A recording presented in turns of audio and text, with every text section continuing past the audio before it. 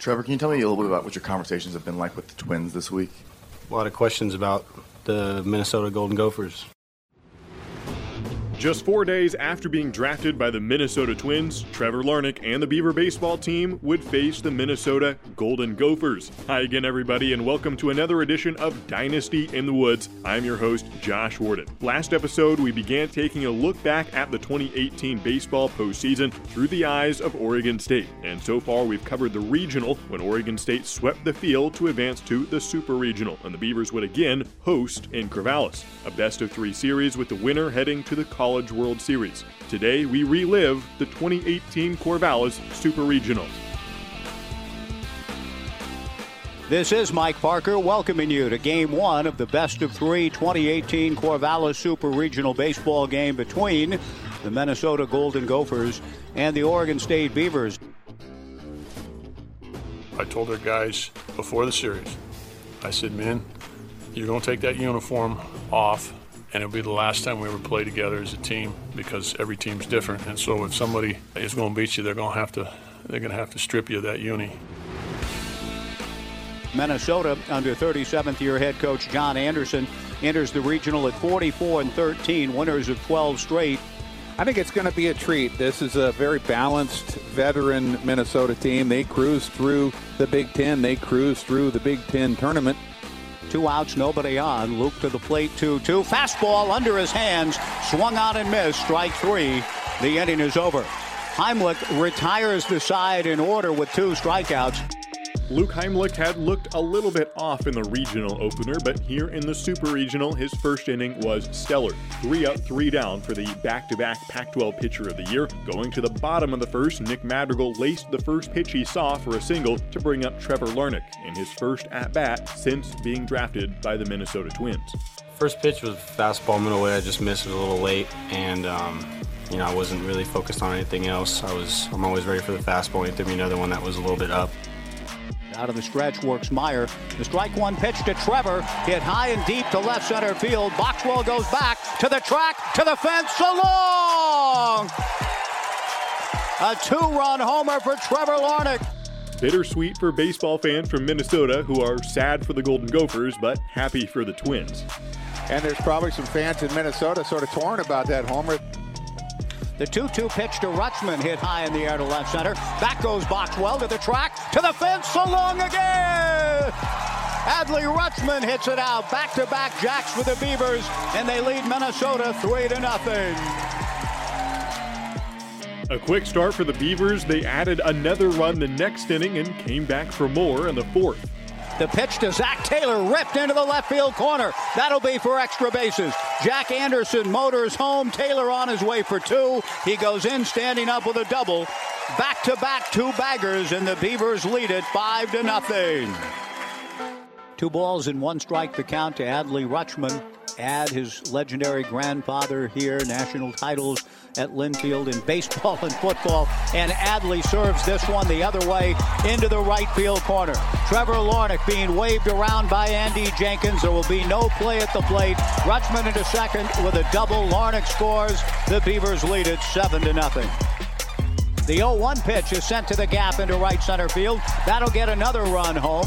Adley Rutschman scores. Gretler on his way for 2. And now thinking about 3, a hesitation by Luke Pedersen out in right center field. And Gretler is in with a triple. The Beavers lead it 8-0. The offense was in onslaught mode while the defense and pitching also up to the task. Heimlich comes back to the plate, a breaking ball hooked to right field. Trevor Larnach on the run and backhands it to end the inning. Heimlich delivers, fastball taken, strike 3 called. Luke comes back with a 1-0 fastball, a jam job by the mound, chased by Grenier at the bag, fires to first, just in time for the out, 2 down. What a play by the best defensive shortstop in America, Caden Grenier. Defense and strikeouts ruled the day, and Luke Heimlich motored through the first 8 innings, allowing just 1 run. The senior southpaw from Puyallup, Washington, had played in a Beaver uniform for so long, he actually broke the school record in this game for innings pitched in a career, and since this is the Super Regional, win or lose this series, this would be the last appearance Luke would ever make in Corvallis. He even came back out for the 9th inning with the game in hand, 8-1. Anybody getting on base, Jim, you get the feeling that will be the farewell for Luke one last time in this ballpark. Luke got the leadoff man out and then allowed a single, but stayed in the game. Things rarely go as one would script. Rarely do they. If you had any hand in it right now, you would. I'd like Luke's last pitch in this ballpark to be a strike and a strikeout, and then come off to whatever the ovation will sound like.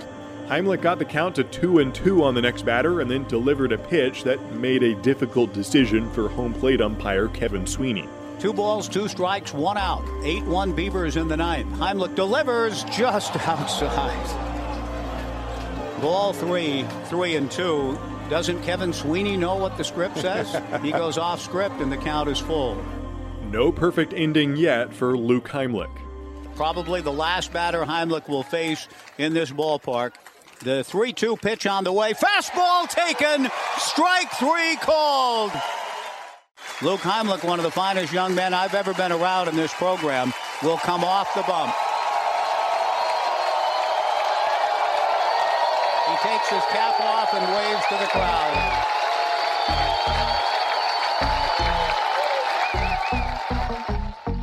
You being, just a few yards away from him playing first base, what do you remember about the crowd and him walking off the field for the last time?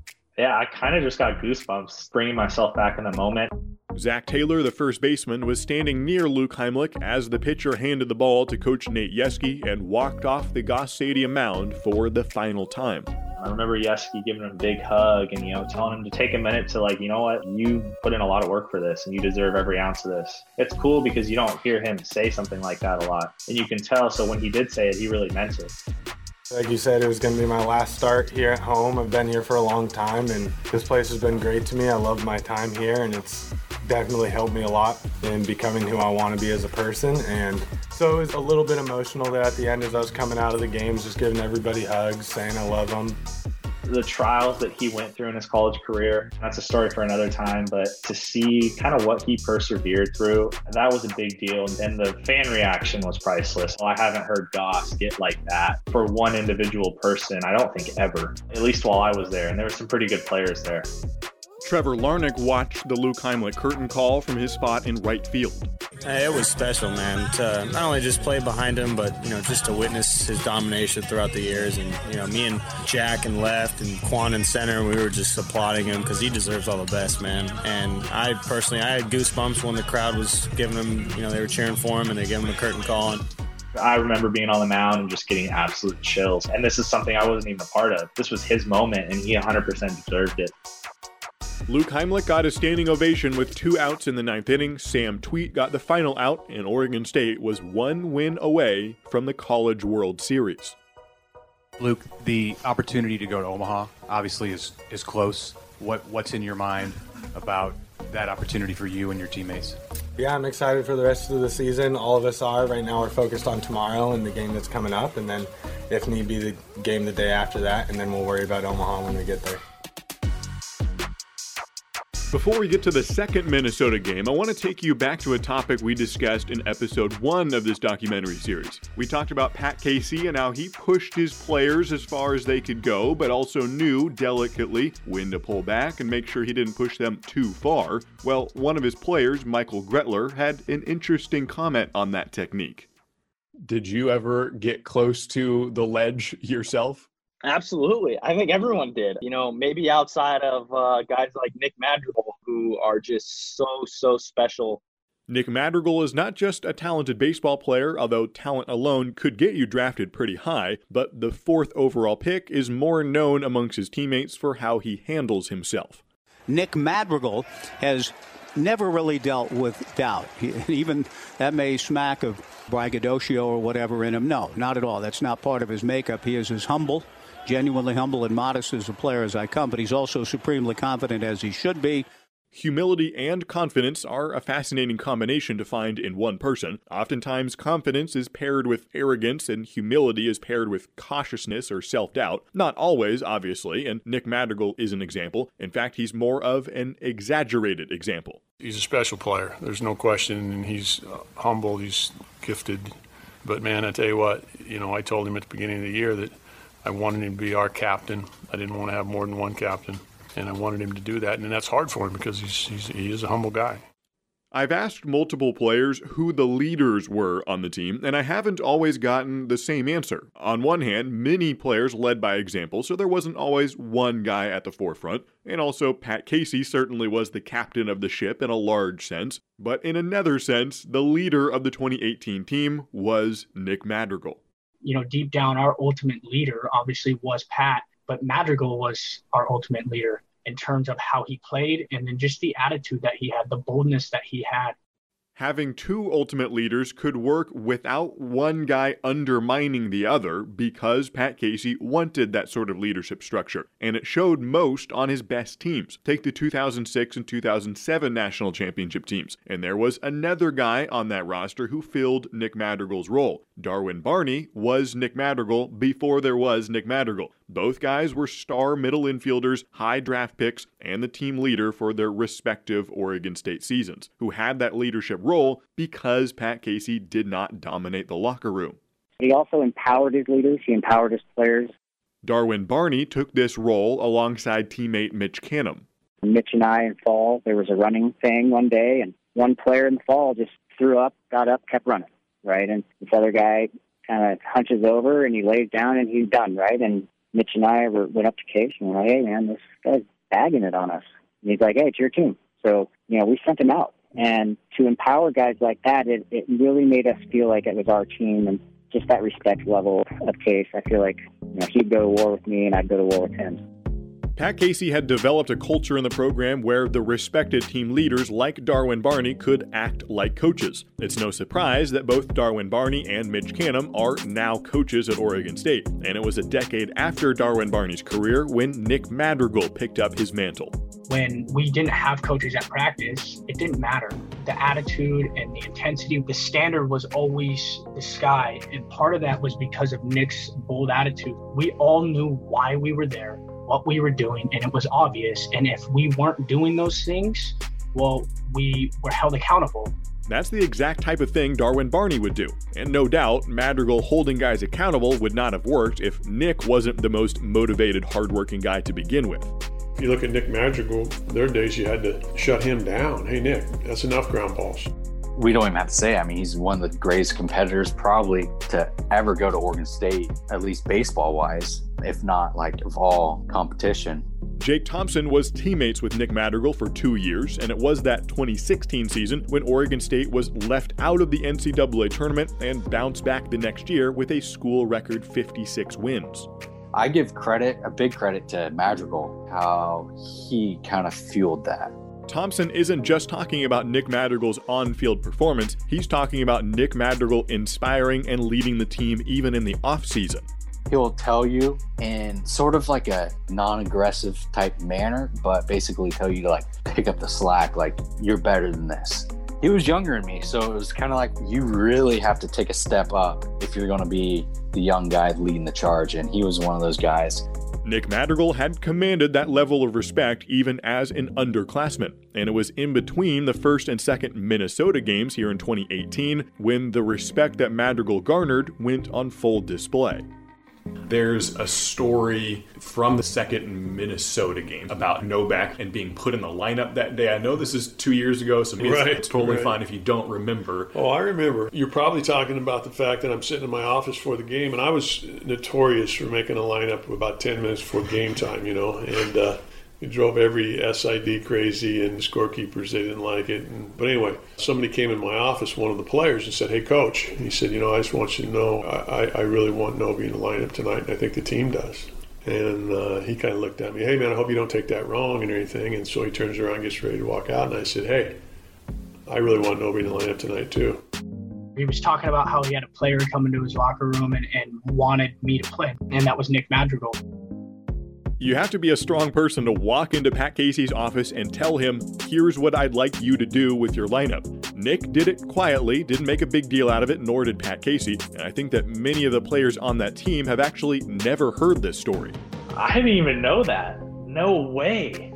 Zach Taylor had no idea Nick Madrigal had done this until I told him about it, but upon hearing the story, Zach knew that's totally something Nick would do.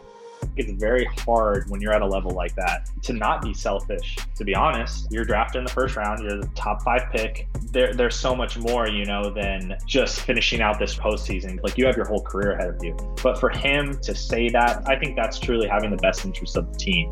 After all, Madrigal gains no personal benefit from this. He'd be batting third and playing second base no matter what. To really speak your mind, especially the case too, like, that's no easy task. But again, that just shows their relationship. And that's why that team was so special, because we were able to have very well thought out communication with our coaching staff. They take the input of their players too. And that was the coolest thing. You learn something about all 3 people involved in this story. Nick Madrigal shows his confidence to tell Case his opinion on the lineup. You see how considerate Pat Casey is and willing to take advice from a 21-year-old. And you learn something about the guy who got put in the lineup, Kyle Novak. Tells you something about Noby because he couldn't hardly walk. They wanted him in the lineup for a reason, and it was because of that presence, that mindset, that energy. Kyle Novak had persevered through 2 knee surgeries, one of them just a couple months earlier. I know he had the surgery, like he could be on the sideline, but he would find a way to just feel like he was there all the time. Jake Thompson was on the team in 2017 when Oregon State made the College World Series, and Kyle Novak came with the team despite being injured.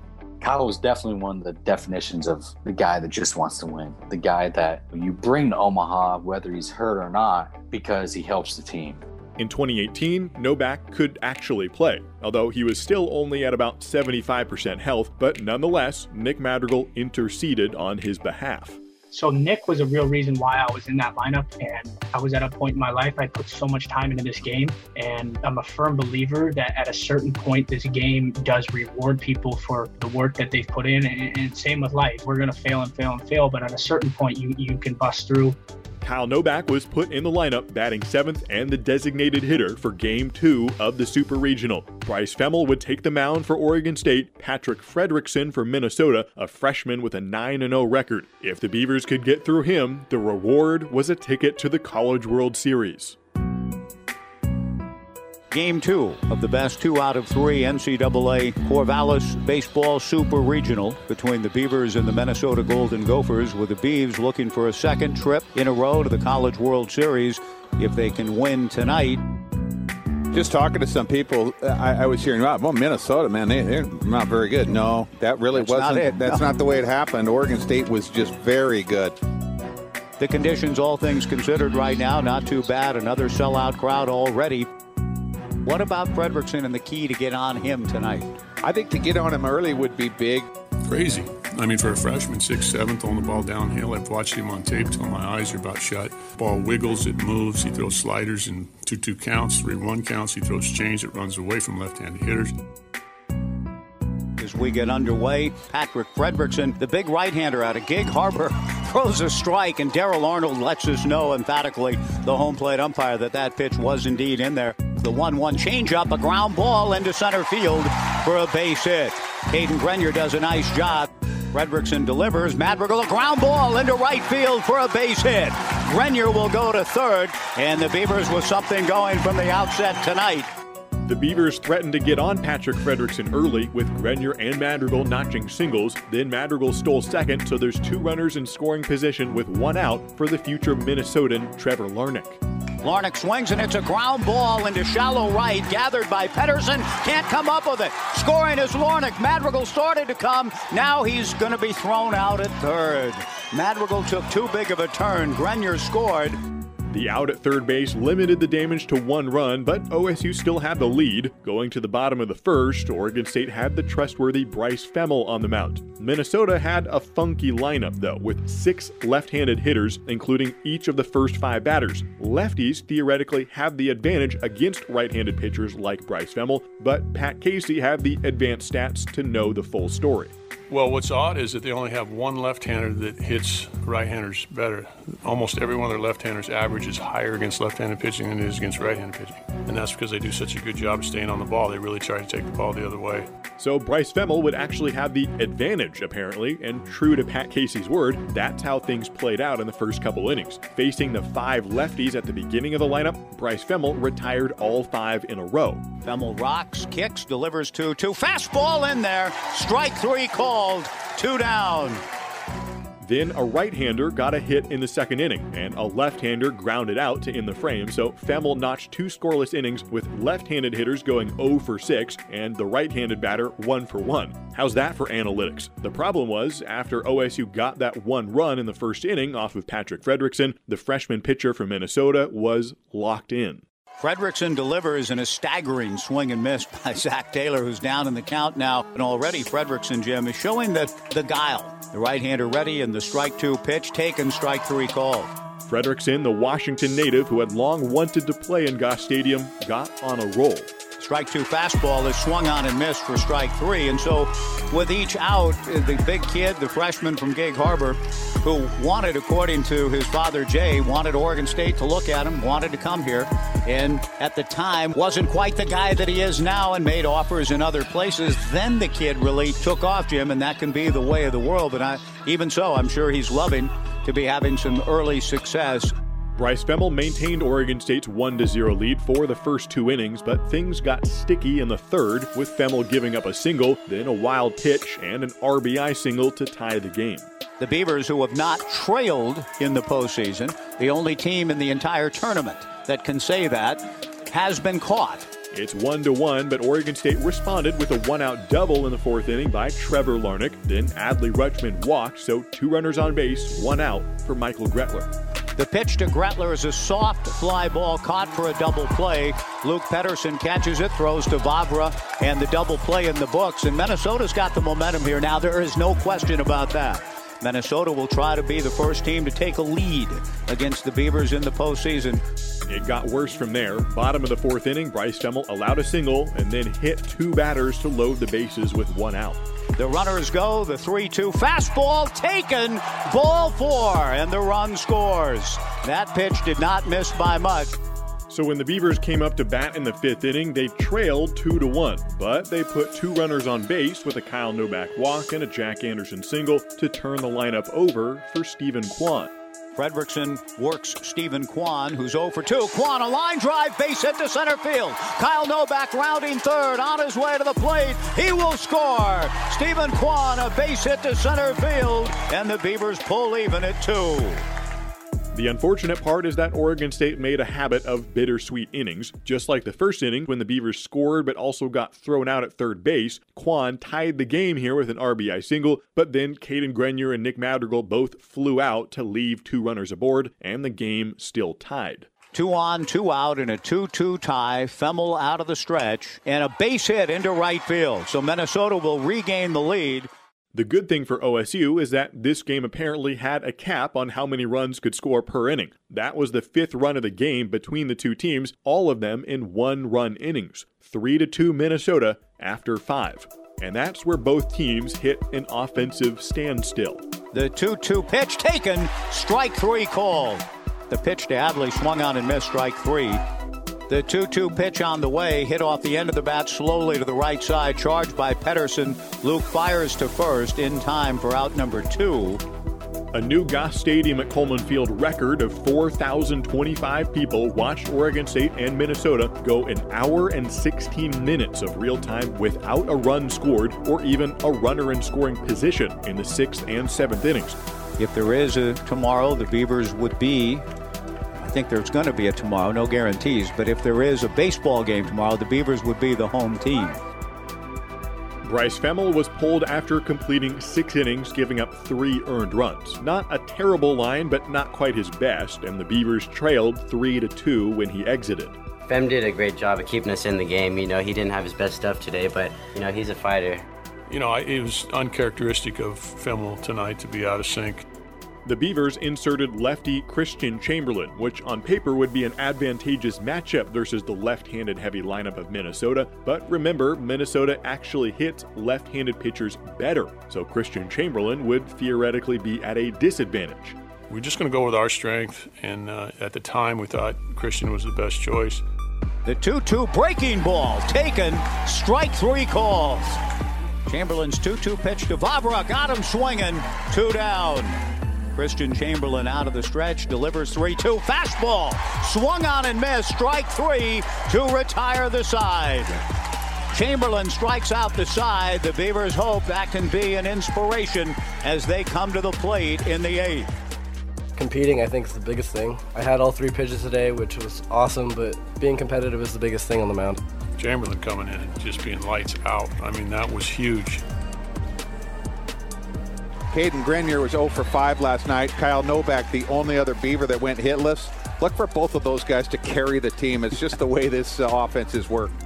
Jim Wilson actually said that back in the first inning, and it had already come somewhat true. The only players to score for Oregon State so far, Caden Grenier and Kyle Novak. But before either of them got a chance in the 8th inning, Trevor Larnach drew a 1-out walk to bring up Adley Rutschman, who would get a second shot at Max Meyer after striking out the first time.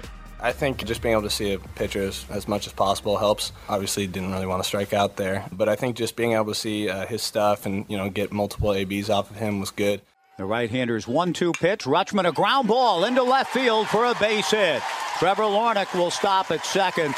What a nice piece of hitting by Adley Rutschman. With 2 outs, up came Kyle Novak. The redshirt senior was hitless the day before, still only 75% healthy, in the lineup because Nick Madrigal personally requested him, and now he's got the tying run at second base in the 8th inning. Everything is an opportunity. It was just an opportunity for me to show that, hey, I'm healthy enough to make a push here. Novak, a veteran, 50-year collegiate player, did not play last season, coming back from 2 knee surgeries this year. Pat Casey has loved his toughness and grit, and I think that he likes having a guy like Novak in this kind of situation. Kyle trying to come through and get the Beavers even. The 1-0 pitch on the way is a line drive, base hit to right field. Larnach scores. The ball game is even. Into third base goes Rutschman. The Beavers pull even with Novak coming through. It's a 3-3 tie. Nick Madrigal's petition for Kyle Novak turned out to be quite fortuitous. The Beavers left 2 on base to leave the game tied into the 9th inning, but at least the pressure was lessened. I told you, what'd I tell you? One of the 2 hitless guys yesterday, he's got to get the big hit today. The freshman Christian Chamberlain went back to the mound in the bottom of the 8th, not to keep the deficit at 1 run, but to keep the game tied. Chamberlain kicks and comes to the plate to Boxwell. Fastball taken. Strike 3 called. 2 down. Boy, how good has the kid been? He's come in and struck out 5. He's got 5 outs. The flurry of strikeouts finally ended when Chamberlain induced a flyout to send it to the 9th inning, the game still tied at 3 runs apiece.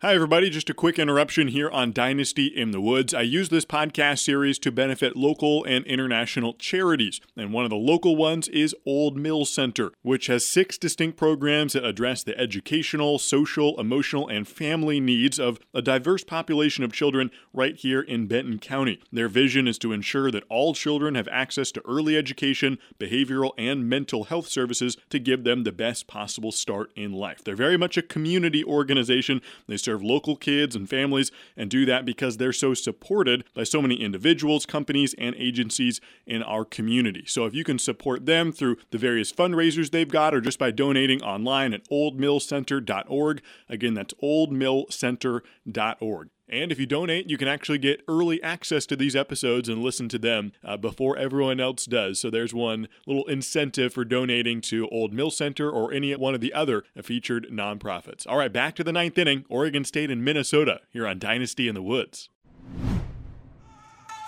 3-3, top of the 9th. Minnesota hoping they'll be in a position to win it with a run. The top of the order, good hitters, due up.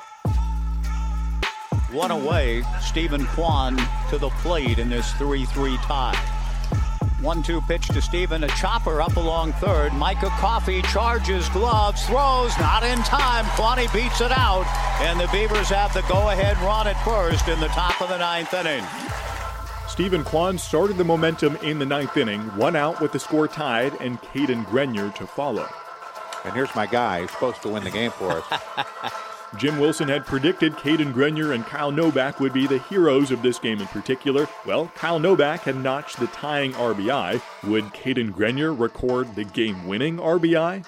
The 3-3 tie, top of the 9th. Caden Grenier at the plate with 1 out. The 2-2 pitch is looped into shallow right field. It'll drop for a base hit.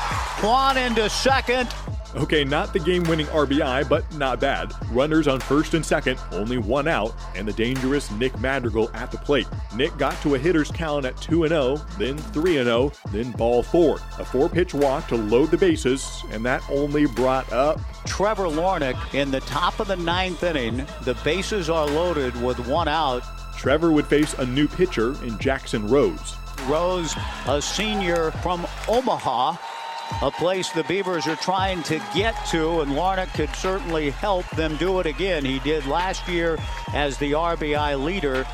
Rose came out firing, putting Larnach quickly in a hole, no balls and 2 strikes. Kicks and delivers, swung out and missed on the fastball. Strike 3, 2 down, and here comes Adley Rutschman, a.k.a. Adley Clutchman, trying to be the guy.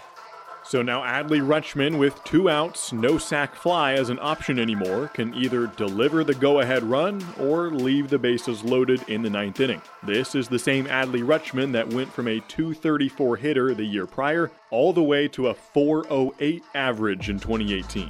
Adley was definitely already a guy at that point. I mean, he'd broken through so much in the 2018 season. Earlier in the year, it seemed like the first 5 or 6 home games for the Beavers, Adley had the go-ahead or the key hit in the 7th inning or later every single time. The Clutchman moniker had come out. It was just pretty crazy how much the guy delivered. Adley Rutschman awaits with a count of 1-2. What a lift it would be for the Gophers. If they get out of this, Jim, needing a run to win, they're going to be alive and well in their dugout. Jackson Rose in this 3-3 tie delivers 1-2. A line drive, beats it to center field. In comes Quan. Grenier will score. Adley Clutchman comes through. The Beavers lead it 5-3.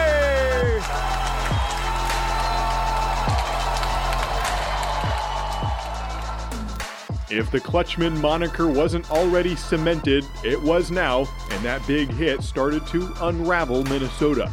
The strike 1 pitch to Gretler hits Michael.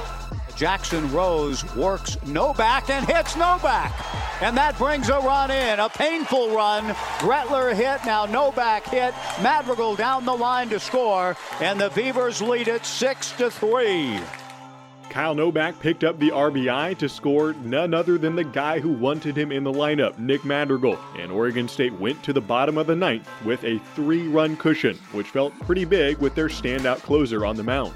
With Jake Mulholland looking for the save and the return to Omaha. The 2-2 pitch taken, strike 3 called. The Beavers win the Super Regional. They're heading back to Omaha. Mulholland strikes out the side. The Beavers win it 6-3.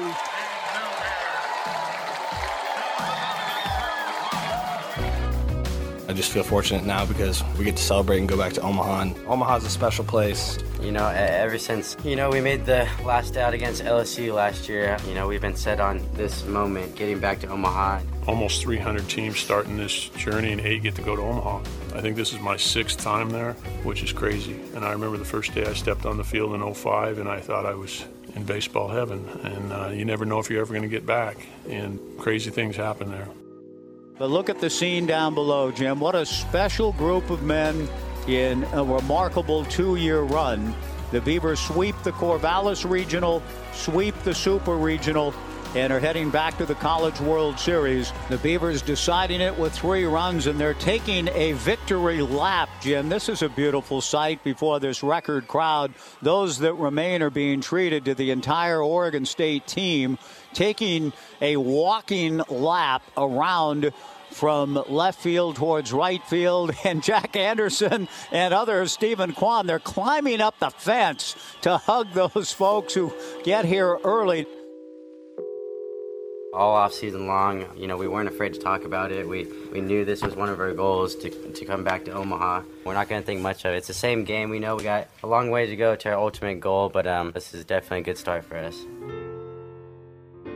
This has been episode 8 of Dynasty in the Woods. Next week, we move on to the College World Series. The best moments of the 2018 postseason are yet to come, so stay tuned and you can actually listen to the rest of the series right now by becoming a premium member. To learn more, click on the link in the episode description. Copyright broadcast used with permission from Learfield IMG College. Thanks again for listening to Dynasty in the Woods. My name is Josh Warden. Talk to you next week from Omaha, Nebraska.